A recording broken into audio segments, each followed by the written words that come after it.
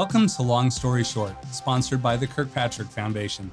I'm Ted Struley, the Executive Director at Oklahoma Watch. We're a statewide nonprofit news organization that specializes in investigative reporting. You're listening to our weekly podcast, which lets you hear directly from our journalists as they provide deeper insight into their recently published stories. I'm with Whitney Bryan, who covers vulnerable populations for Oklahoma Watch.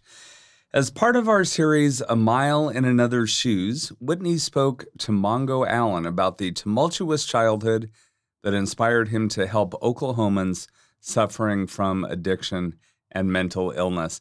Tell us, Whitney, who is Mongo Allen?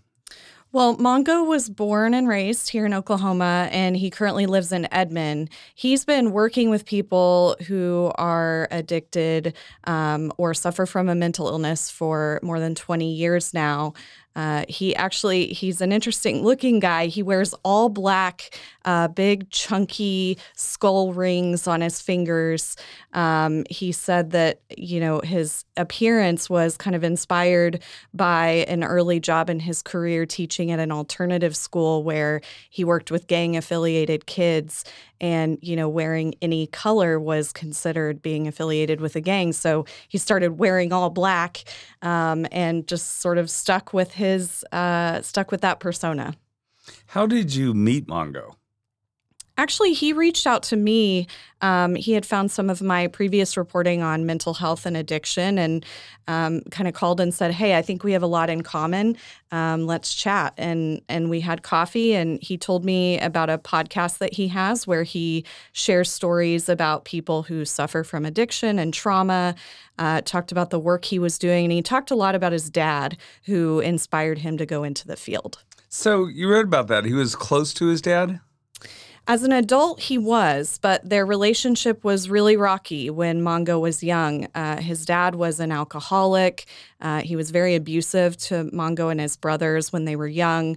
When Mongo was 4, 5, 6 years old, his dad would come home drunk on weekends, and he would make Mongo and his brothers stand at attention next to their piano, kind of like soldiers, and sing. He would turn the radio on and make them stand there for hours while he played the piano. And he didn't even know how to play the piano, actually. He was just kind of banging on the keys, as Mongo described it. He said that if they tried to sit down or stop singing, that they would get hit. So it was a pretty traumatic childhood for him. Yeah, it sounds like Mongo faced a lot of trauma as a kid. How did he cope with that? He told me that art was his outlet when he was a young child and throughout the rest of his life, actually. He would color with crayons or draw as he got older, and he really kept that up through school and into college. He even taught art to some of those teens at the alternative school where he worked for a while. He told me that his dad even used to, break his crayons, tear up his pictures because he thought art was only for girls, but his mom kind of behind the scenes always made sure he had plenty of art supplies so he could keep doing that. Well, did things get any easier for him as he got older? They did. Mongo's dad was in and out of rehab for a few years, and eventually, it stuck. And when he was in middle school, when Mongo was at Delcrest Junior High, his dad kind of opened up to him about what had been behind all of that for all those years. He was a Vietnam veteran, and he was suffering from PTSD. He explained to Mongo that he was having nightmares about his friends being killed in front of him. So on those nights, he would make his kids stand by the piano as an attempt to avoid going to sleep, to keep him awake. He was just trying to avoid those nightmares. And, Mongo's dad also had a similar upbringing to Mongo. So, Mongo said he kind of didn't know any better. That's how he was raised and then how he adopted, fatherhood. So that really helped Mongo to understand kind of what was happening to his dad. And, then he really started thinking about changing, helping other people recover in similar ways. Well, those, as you alluded to, those experiences in his childhood helped Mongo go on to help other people, people like his dad. What kind of work does Mongo do? Mongo started out as an art teacher at Seaworth Academy. That's the alternative school that I mentioned in Oklahoma City. It's shut down now. Years ago, it closed. But when he started there, he taught kids who were mostly wrapped up in the criminal justice system or affiliated with gangs, being abused. He said he even taught a few kids who had murder charges pending. So it was a rough crowd, as he described it. And he said, that's really where he fell in love with helping people to recover and to heal. He went on to work in children's mental health wing at a private hospital, and then with some of the state's most violent and severely ill patients at Griffin Memorial Hospital. Now he teaches recovery at Oakwood Springs Behavioral Health Hospital in the city. And what about Mongo's dad? What became of him? Mongo's dad eventually recovered from his addiction and became a minister, and he even ended up starting his own church when Mongo was in college. The two of them became very, very close, but Mongo's dad, Morris, died about 10 years ago after a long illness. Mongo said that his dad showed him that everyone deserves the chance to recover, and he's really trying to, live his dad's legacy through the work that he's doing. All right, well, thanks, Whitney. If you'd like to read Whitney's story about Mongo Allen, you can find that on our website, along with all of Whitney's other work about vulnerable populations. You'll find that at oklahomawatch.org. I'm with reporter Paul Monies, who's been tracking all of the state's spending under the Federal American Rescue Plan Act. The state legislature met in a special session for 2 days last week and approved hundreds of millions in spending on a variety of projects. Paul, what made up the largest category of spending? Yeah, so the largest ones were by far broadband, which was more than $550 million, and then various water and sewer infrastructure projects across the state, which is also about more than $500 million. There's also quite a big spend on categories in healthcare and mental health. And if you remember, the state had a total of $1.87 billion to spend under the federal relief money. Do we know all the recipients of that money yet? We do not, no, and especially on the broadband and water projects, those are actually going through two different state agencies. They've set up a new state broadband office that will make grants for the broadband programs across the state, and so we don't know the final recipients for those yet. And the same is true for the Oklahoma Water Resources Board, which is in charge of a lot of the water grants and infrastructure grants on that side. That also includes some tribal matching funds as well. There weren't all winners on here. What did not make the list? Yeah, so a couple of things that didn't make the list were the Pandemic Center, the Governor Stitt touted Pandemic Center in Stillwater. That they had applied for $141 million to build out a campus there next to the relocated public health lab. That did not go through any of the working groups or joint committee at all, so that's not one that's going to get funded on that side of it anyway. And then there's a couple other projects that were asked for, some really big ticket broadband items by companies, totaling $1 billion or more. Those will not be going to one single company. We know that. Now, lawmakers have been vetting projects for more than a year, but there was a bit of controversy that popped up at the last minute, right? That's right, yeah.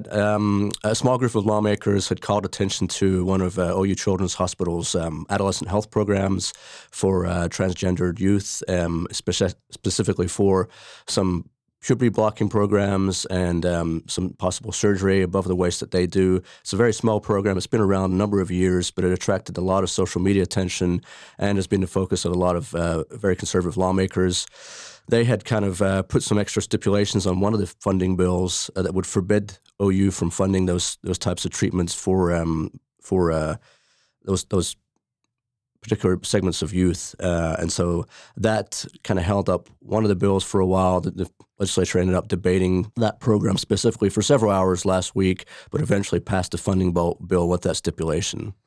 Oh, do you think lawmakers are likely to put any more limits on gender-affirming care at hospitals that get state money?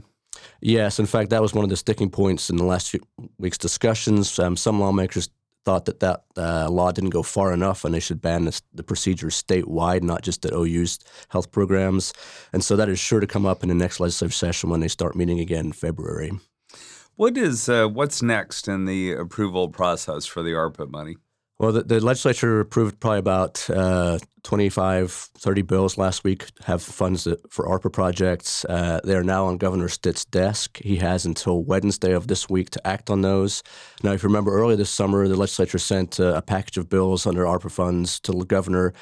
He did not sign those, but just let them go into law without his signature. He has said in the past that he's been somewhat wary of some spending under this and has said that a lot of this is funding projects pushed by special interests. What has the governor said about the federal pandemic relief money? So yeah, he's not being super excited about it, but he has said that he will review all the projects that are before him, and that he has been pushing instead inflation relief. The sticking point on that has been the Senate, which has decided to kind of take a whole comprehensive look at tax reform overall, not just Stitt's push for ending the state's share of grocery sales taxes. Who is responsible for making sure that these ARPA-funded projects are successful? What's the follow-through? So the legislature has been pretty clear about its oversight role as these projects get funded and put into place. Also, they put some extra requirements last week on the state's Office of Management and Enterprise Services for extra reporting that includes weekly and quarterly reporting beyond what is required by the federal U.S. Treasury that is in charge of these funds to begin with. All right. Well, thanks, Paul. You can read all of Paul's reporting on the distribution of that $1.87 billion in federal funding that has come to Oklahoma, along with all of his other coverage of state government. You'll find it at oklahomawatch.org. Lionel Ramos covers race and equity for Oklahoma Watch, and he did a story about the Republican Party's outreach to Hispanic voters in Oklahoma during a time when that demographic is the fastest growing in the state, yet only one county, Texas County, offers voter registration forms and ballots in Spanish. Lionel, what'd you find there? Yeah, so the important thing is that census data tells us there are at least 21,000 Oklahomans who face significant barriers to the ballot because they speak Spanish and not enough English to participate in the electoral process, according to a federal voting rights provision. These are voting age citizens I'm talking about, people who are old enough and eligible to vote and don't speak fluent English. The only place where folks have access to Spanish voting materials is, like you said, in Texas County. And it's important to say that racial and ethnic minorities are historically undercounted in the census, so the number is likely greater. And what else do we know? Is Texas County the only place we're finding those voters? So it's not the only place where they exist. It's the only place where they have access to voting materials, right? So the voters are spread out really across the state. About a third of the 21,000 live in Oklahoma County, actually. About 4,000 of them live in Tulsa County. And then there are some counties on the southwestern part of the state that have a pretty high concentration as well. Jackson, Tillman are some of the examples. So why can't those other counties' election boards translate and publish voting materials in Spanish to make that more accessible? Yeah, so kind of going back to what I said earlier, there's a federal voting rights provision, Section 203 of the Voting Rights Act, and basically it says that any jurisdiction, any political jurisdiction in the country that meets certain requirements is required to offer translated voting materials, not just in Spanish. There are about 70 other languages. Texas County is the only county in Oklahoma that meets those requirements, which are 5% of the voting age population or 10,000 individuals, and an illiteracy rate higher than the national average, which hovers around 1.3%. All 77 counties meet that illiteracy rate standard. Oklahoma certainly isn't the only state with people who do not speak English as their native language. What do other states do in this situation? Yeah, definitely not. So there are 3 states that I know of that are required to provide those materials statewide, those being Texas, Florida, and California, which have the highest Hispanic populations in the country. And then there's states like Kansas, which is required to only provide those materials in 6 counties, but goes ahead and publishes a translated form on their Secretary of State website so that people who don't live in those counties can cross-reference and fill out their form and mail that in to their county election boards. Now, your story mentions that Republicans are trying to capture that Hispanic vote. What's that look like? Yeah, so there are a few things happening on this front. The first, and probably the one that people have seen the most, is that the governor put out an ad in Spanish. I've seen it on YouTube, in which he addresses the Oklahoma Hispanic community directly, calling the demographic important to the future of the state. He says that in Spanish. Additionally, there are some Republican candidates who are translating their campaign pamphlets and promotional materials. And then there's a Hispanic community center that the Republican National Committee opened in the heart of Capitol Hill, a historically Hispanic and Democratic area of Oklahoma City's south side, actually. Now, what would need to happen for there to be voting materials in Spanish throughout Oklahoma? Yeah, so that's a good question. So the important thing about the outreach that the Republicans are doing is that it's just that. It's outreach, it's outreach, not access, right?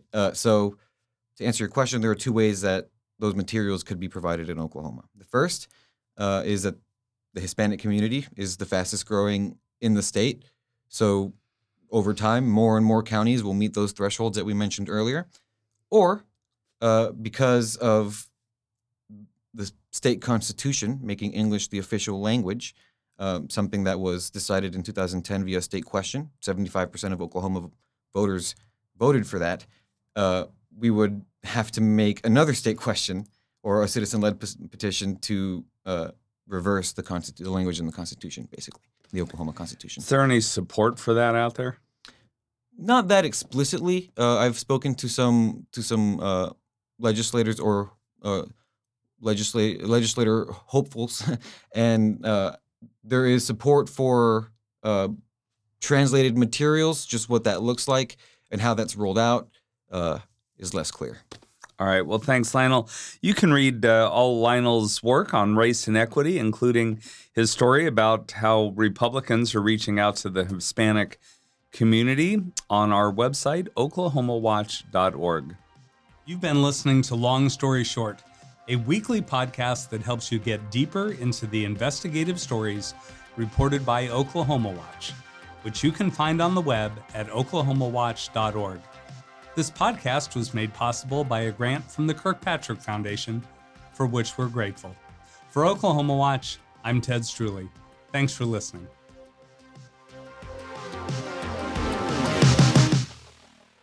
Oklahoma Watch is a nonpartisan, nonprofit news organization. That means that we rely on readers and listeners like you to help fund the important work that Oklahoma Watch does throughout the state. We're in the middle of our spring fundraising campaign.